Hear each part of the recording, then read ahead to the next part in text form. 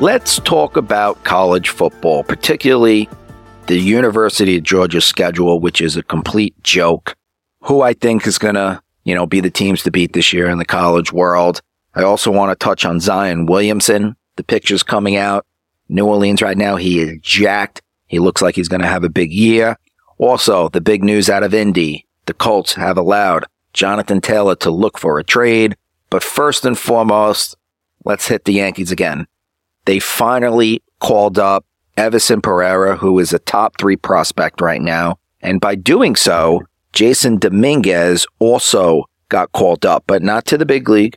Jason Dominguez got called up to AAA. So the Martian, the guy that we've been waiting to see play for about 5 years now, he is one step away from the majors, and he's been on a complete tear. He tore the cover off the ball in AA the past week. 464 batting average, 500 on-base percentage, .857 OPS. He was 13 for 28, 8 runs, 5 doubles, 2 home runs, 8 RBI, and he stole the base. So Dominguez, he had a slow start, but now that he's getting into the swing of things, he got comfortable with AA pitching. He's killing it, and it'll be very interesting to see what he does in AAA. Now, they called up Everson Pereira. They called up Oswald Peraza. And the Peraza call-up isn't that exciting because he's been up and down with the team all year long. The one thing I don't get is why didn't they call up Austin Wells? Okay? Over the past week, Austin Wells, 273 batting average, 864 OPS, 4 home runs, 11 RBI. He is killing it. Right now, we have a catcher in Ben Rorvet who, going into last night's game, he was batting .095. It doesn't get worse than that. Now, of course, last night he goes 2 for 2. He hits a home run. He's the only person to put a run on the Yankees board last night. The Yankees lost 2-1, their 9th loss in a row, and it's completely pathetic because the last time the Yankees have lost 9 consecutive games was 1982. That is 41 years ago. That is remarkable. And honestly, it's the same thing, man. And everybody thought that firing Dylan Lawson, the hitting coach, and bringing in Sean Casey would be a good thing, but it's made the team worse. They're hitting worse. Last night, Rortvedt was the only person to get a hit. The Yankees had 2 hits the whole game. And of course, it was a player that was batting .095 going into the game. And then another thing last night, Volpe came up to bat, and they're like, oh, Volpe has 50 RBIs. Him and Torres are tied for the lead for RBIs. 50 RBIs is the lead on the team on August 21st. That is pathetic. Okay? That is horrible. Now, granted, Judge missed, 6 to 8 weeks. He's sitting at 48 RBI. Judge will probably end somewhere in the 70s, maybe 80s, but nobody on the Yankees is going to eclipse 100 RBIs this year. Nobody on the Yankees, they might not even eclipse 80 RBI. Their offense is feeble. Now, they called up Everson Pereira, his first at-bat. I like what I saw, okay, because there was a few pitches, especially that third ball, that was right off the left edge of home plate. Normally, young players like that are swinging at that pitch. He let it go. It was a ball. The next pitch was up, inside, high, in his face. He walked. So he showed a lot of patience at the plate, which is something we haven't seen with these Yankee hitters. Okay, so we showed a lot of patience. Aaron Boone was on John Boy yesterday. He said that Pereira's going to play every day in left field. Peraza's going to play every day at third base unless Volpe needs a spell, unless Torres needs a spell. But let's be real. Volpe played every game so far this year. Why take him out now? The more opportunities these young kids can get at bats, the better. If I'm the Yankees, before September, I'm calling up Austin Wells. In the September call-ups, I'm calling up Austin Wells because you know what? We need to see what these guys can do going into the offseason next year. Now, the Yankees spent $360 million over 9 years for Aaron Judge. We do not have a lot of money left.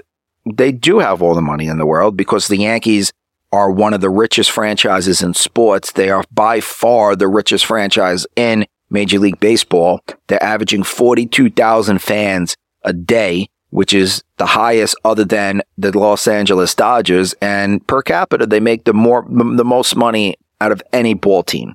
You know, $10 beers, $20 chicken buckets, $40 parking. We all know the deal. So they have the money. They have more money than any other franchise in Major League Baseball, but Hal Steinbrenner is not like his father. Hal Steinbrenner is about the bottom line. He's all about making money and putting a decent product on the field to keep the stands full, to keep the ballpark full, and to make his partners money. Because we all know Steinbrenner only owns, around 60% of the team. There's other people that own 5-6% here and there. So these guys must be loving Hal right now. All George wanted to do was win. Okay? Hal, I really don't feel like Hal, he doesn't have that energy for the ball team like George did. Okay? Hal doesn't care if they win or not. Hal is okay with making the playoffs 8 out of 10 years. And we saw that. We saw that with Cashman not going out at the trade deadline and being okay with it. But you know what? The Yankees are going to finish in last place. And there's a very good chance the Yankees are going to finish under 500. So heads have to roll. Okay. Now, Boone's going to go. They're probably going to fire Sabian. They're probably going to fire Manaea. But honestly, if I'm the Yankees, I'm cleaning house. I am calling up Theo Epstein and I'm asking him to come in, be the president of baseball operations, let him hire a GM and do something. Now, I know Cashman has been with the team since the 90s. You know what? You don't have to let him go completely. Just relieve him of his GM duties, or, I know this is crazy, promote Cashman to a president of baseball operations, role and bring in a GM. Or, say Brian Cashman is stepping down from his GM duties and he's going to be an advisor for the team. If you want if you have such a connection to Brian Cashman, if Hal and Brian are so close, you want Cashman to save face, do that. Granted, I would want him out of here. If Brian Cashman is fired by the Yankees this offseason, I guarantee you it will be less than 18 to 24 months before another team picks him up. The White Sox just cleaned house. They would pick Cashman's a great GM, but his voice has gone on silent ears in the Yankees organization. The Yankees have no fire. They've been doing things all wrong since 2018 when they traded for Stanton and they got rid of Girardi, and things need to change. But Pereira's up, Peraza's up. Call up Austin Wells. I know a lot of people want to see Dominguez up. I wouldn't call up Dominguez right now. But like I was saying before, with the $360 million for Judge, we don't have a lot of money to spend for the positional players right now. So we need to let these young guys come up and take these positions so we can invest money in the pitching staff and to invest money in the bullpen. Okay? If Wells is a great catcher and he's a catcher of the future, great. We got Wells there. Rizzo will come back at first. He'll have a bounce back year. The infield, Torres, if he stays, I still think we should trade him for some prospects. But you got Peraza at second. You got Volpe at short, Pereira in left, Judge in right. You bring in Dominguez to play center field. And we still got Spencer Jones in the wings. We still got Arias in the wings. We got Hampton. We got some pitchers that are coming up. Cole's going to be there. Rodon's going to be there. Nesta's going to be there. So it's not that bad. In the offseason, maybe if I'm the Yankees, I'd go, sign Chapman, a left-handed bat, to play third base. I'd sign Hader to be the closer.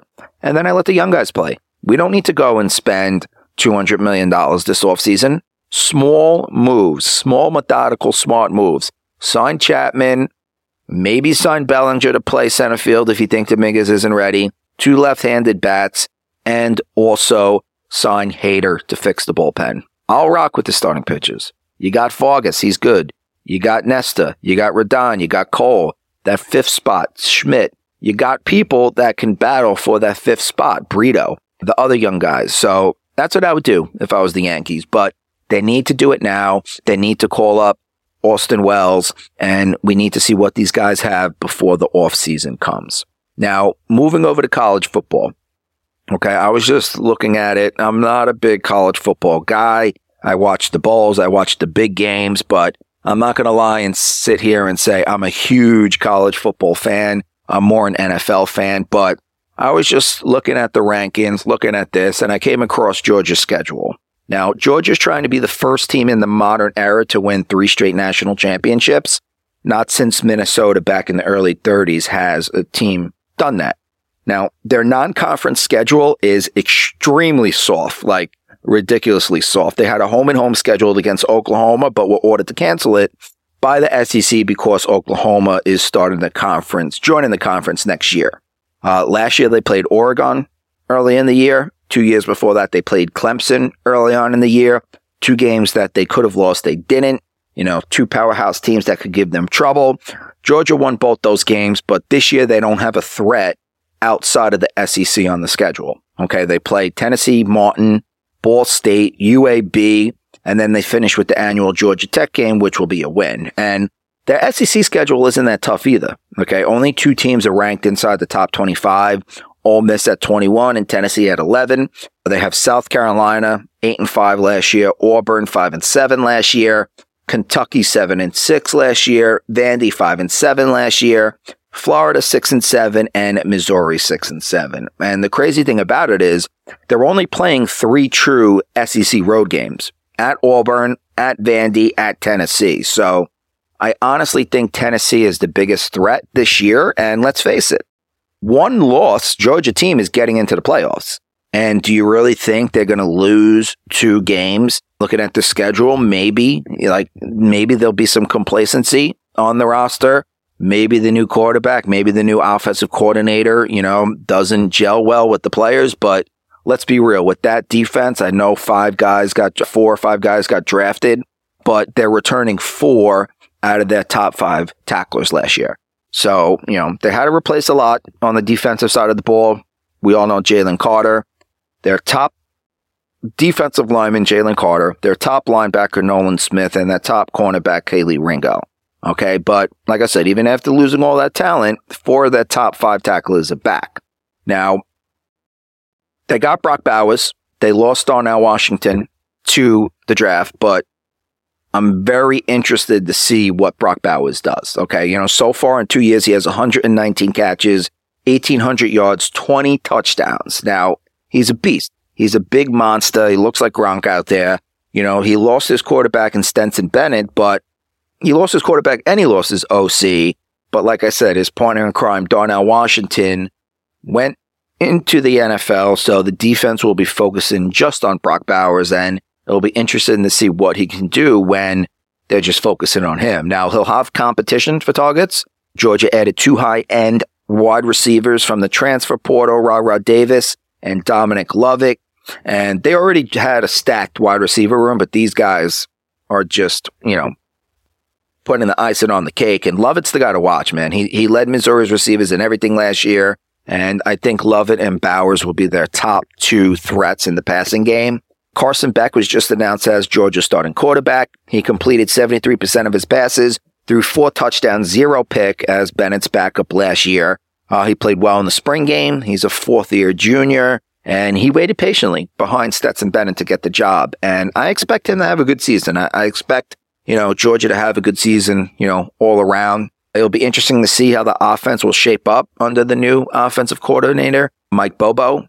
It looks like he wasn't a popular choice from the Bulldog faithful. I was seeing some negative things written about him, but it's being said that he kept a lot of schemes and philosophies that former offensive coordinator Monken put in place as his time as, the offensive coordinator. But all along, there's not too many questions about the UGA team. Will they get complacent after winning 2 national championships in a row? I don't know. But with the schedule they have and one of the best coaches on the sidelines in Kirby Smart, I fully expect Georgia will be in the college football playoffs. I think they'll meet Michigan, Ohio State, and Alabama there. I know, wow, you're really going, you're really digging deep there with those picks. They're the top 4 teams heading into the season. But you know what? They're the studs. Those are the stud teams in college football right now. Michigan has unfinished business. Ohio State's always there. And I truly expect Alabama to bounce back in a big way. Back-to-back 2-loss seasons, 3 2-loss seasons in the last 4. They got embarrassed by UGA in the Natty 2 years ago. Last year, they didn't even make the playoff, which is only the second time that happened since its inception back in 2015. So I expect Alabama to have a big year this year. Now, other than those 4 teams, I could see USC making some noise behind Lincoln Riley and Caleb Williams. And you can't count out LSU and Brian Kelly, but I still think they're a year away. Other than that, maybe Texas. Maybe they'll be asleep at TCU, last year's runner-up. No chance. That was a fluke. But it's crazy to see how this season will play out and how next season will play out, because the way these new conferences, there's 2 big power conferences now. You got the Big Ten. They just added USC and UCLA. And you got the SEC, who added Texas and Oklahoma. And conferences aren't regional anymore. You're going to have the Big Ten. You're going to have the SEC. Now, the Big 12 made up for Oklahoma and Texas leaving by adding BYU, University of Central Florida, University of Cincinnati, and University of Houston, who will become members in the 2024-2025 athletic year. And they just got Deion Sanders and the Colorado Buffaloes to join this year, which I believe that will happen in the 2024 year. The Pac-12 is done. Okay, they're completely done. All they got left is Stanford and Cal. Everybody else went to the Big 12. They're thinking about joining up with the Mountain West, but come on, Stanford. They're one of the best academic schools in the country. You really think Stanford's going to go and join with the Mountain West? Come on. They might go independent. They got the money to do it, like Notre Dame, but it'll be interesting to see. Maybe Stanford and Cal shoots over and join the ACC, but then it's like, you got the Atlantic Coast Conference with 2 Pacific Coast teams in it. It's ridiculous. They need to change the names of these conferences, and honestly, just have 2 big conferences. Like they talked about it in the past, even going back to the 80s, they talked about the College Super League. There'd be 48 teams in the College Super League to play. I think it was like 6 divisions of 8. Maybe, or maybe it was 30 teams. I don't know. Maybe it was 6 divisions of 5, but you got the big schools that are getting the big money. They need to break away. And honestly, who I feel bad for is the women's volleyball team or the men's volleyball team or the men's soccer team or the women's softball team, where these programs, they don't have as much money as the football teams. Like, let's say you got a daughter who wants to go to Stanford. You live in, Northern California. Your daughter goes, Stanford's a bad choice because they didn't join, I don't know, let's say UCLA. Let's say you live in Southern California. Your daughter's a top volleyball player. She goes to UCLA because she wants to be close to home and she wants her parents to be able to see her play volleyball. She's going to have to go and travel to Ohio, Wisconsin, Indiana. Like, that's a 5-hour flight. Like, her parents aren't going to be able to travel unless they have, a ton of money. Like, think about the people who aren't well off, and these kids are getting scholarships and they go somewhere close so their parents can follow their, career. Like, it's ridiculous. Back in the day in the Pac-12, if the girl went to UCLA, she'd be playing at USC, Oregon, Colorado, San Diego State, Washington State, Oregon State, all up and down the West Coast. Now, she's going to be traveling to the Midwest. She's going to have to go all the way to Piscataway in Rutgers in New Jersey. Like, that's all the way across the country. So I think it's insane. As a fan, do I like it? Yeah, of course. Like, it's amazing. USC being in the Big Ten, Texas and Oklahoma being in the SEC. As a fan, it's great. But it's not done yet. And honestly, I feel like all these teams are going to combine and join one big conference or one big super league. It's going to be interesting to see because it's all about money and it's all about these TV contracts. And these TV contracts are going up in different years. One's going to be up in 2030. One's going to be up in 2034. I believe the college football playoff is up in 2036. Now, if they all ended in, let's say, 2032 and 2033, these schools can come together and build the Super League and go to ESPN and Fox to get the big money. But it'll be interesting to see now But that's still a ways away, and we got what we got now. USC, UCLA in the Big Ten, Colorado joining the Big 12. The Big 12's getting a lot bigger. Colorado, Arizona, Arizona State, Utah. So Big 12 made up for Texas. Obviously, you're never going to make up for Texas or Oklahoma, but Deion Sanders is going to make Colorado into a big program, and they got it. So it'll be very interesting to see how this plays out over the next couple of years. Now, onto the hardwood. Pictures came out last week about Zion, man, and Zion Williamson looks like a beast. He looks jacked. He looks thin. And that's good news for the Pelicans. They went 42-40 last year.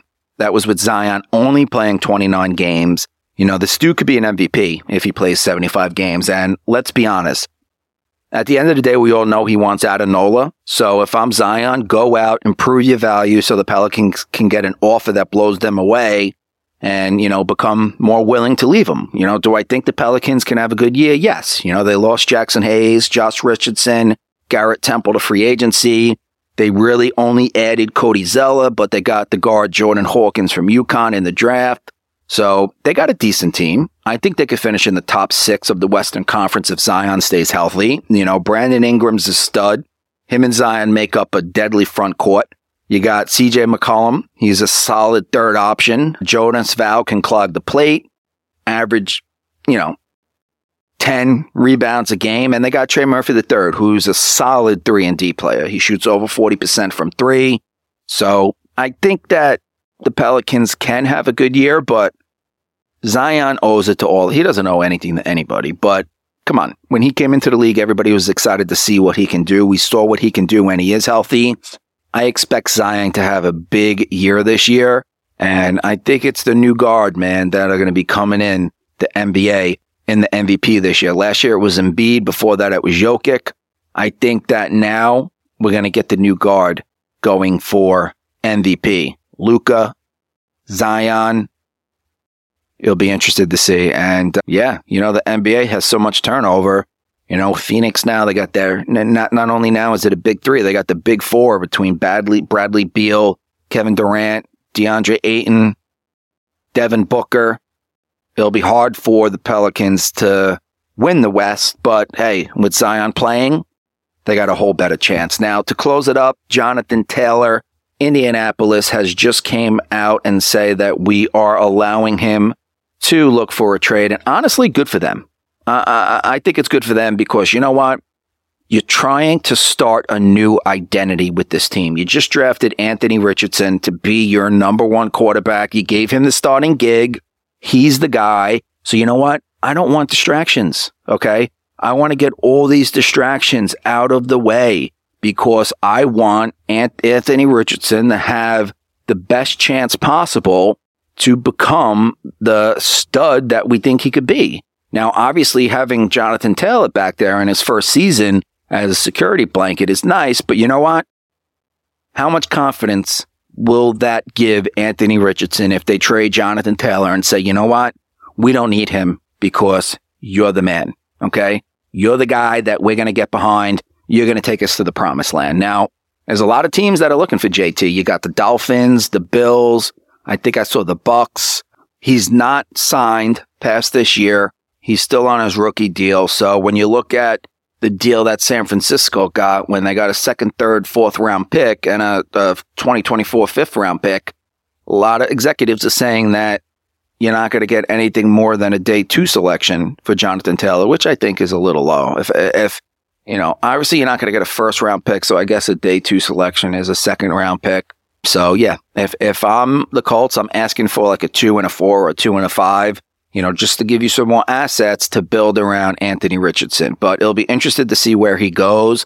Obviously, the Jets just brought in Dalvin Cook. They got a lethal backfield with Dalvin Cook, Breece Hall, and you also got Michael Carter, who's pretty solid. And honestly, if I'm executives in the league, instead of going for Taylor, I'm the team, obviously the teams that have Super Bowl aspirations, you should go for Taylor.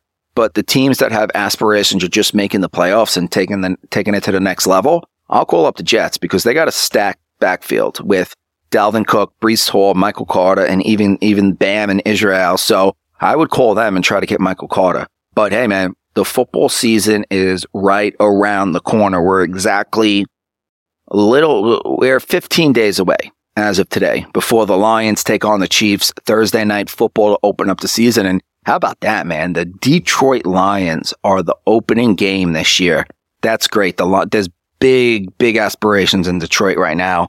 And I think the Lions, especially their offense, man, they're going to be dynamic with the addition of Jahmyr Gibbs, Jamison Williams, even though now he's, suspended for another 6 games, but Amon-Ra St. Brown, Goff was a stud at the end of last year. And that defense with Aiden Hutchinson, I think Detroit's going to be good. I don't think they're going to be as good as everybody thinks. Like, they're not going to win 12, 13 games, but they're going to be a solid 10, 11 win team. And KC, man, it doesn't matter. I would never, ever count KC out, man. Every single year, KC just continues to win and win and win. You take away Tyreek, Patrick Mahomes finds some other guys to throw to. And you know what?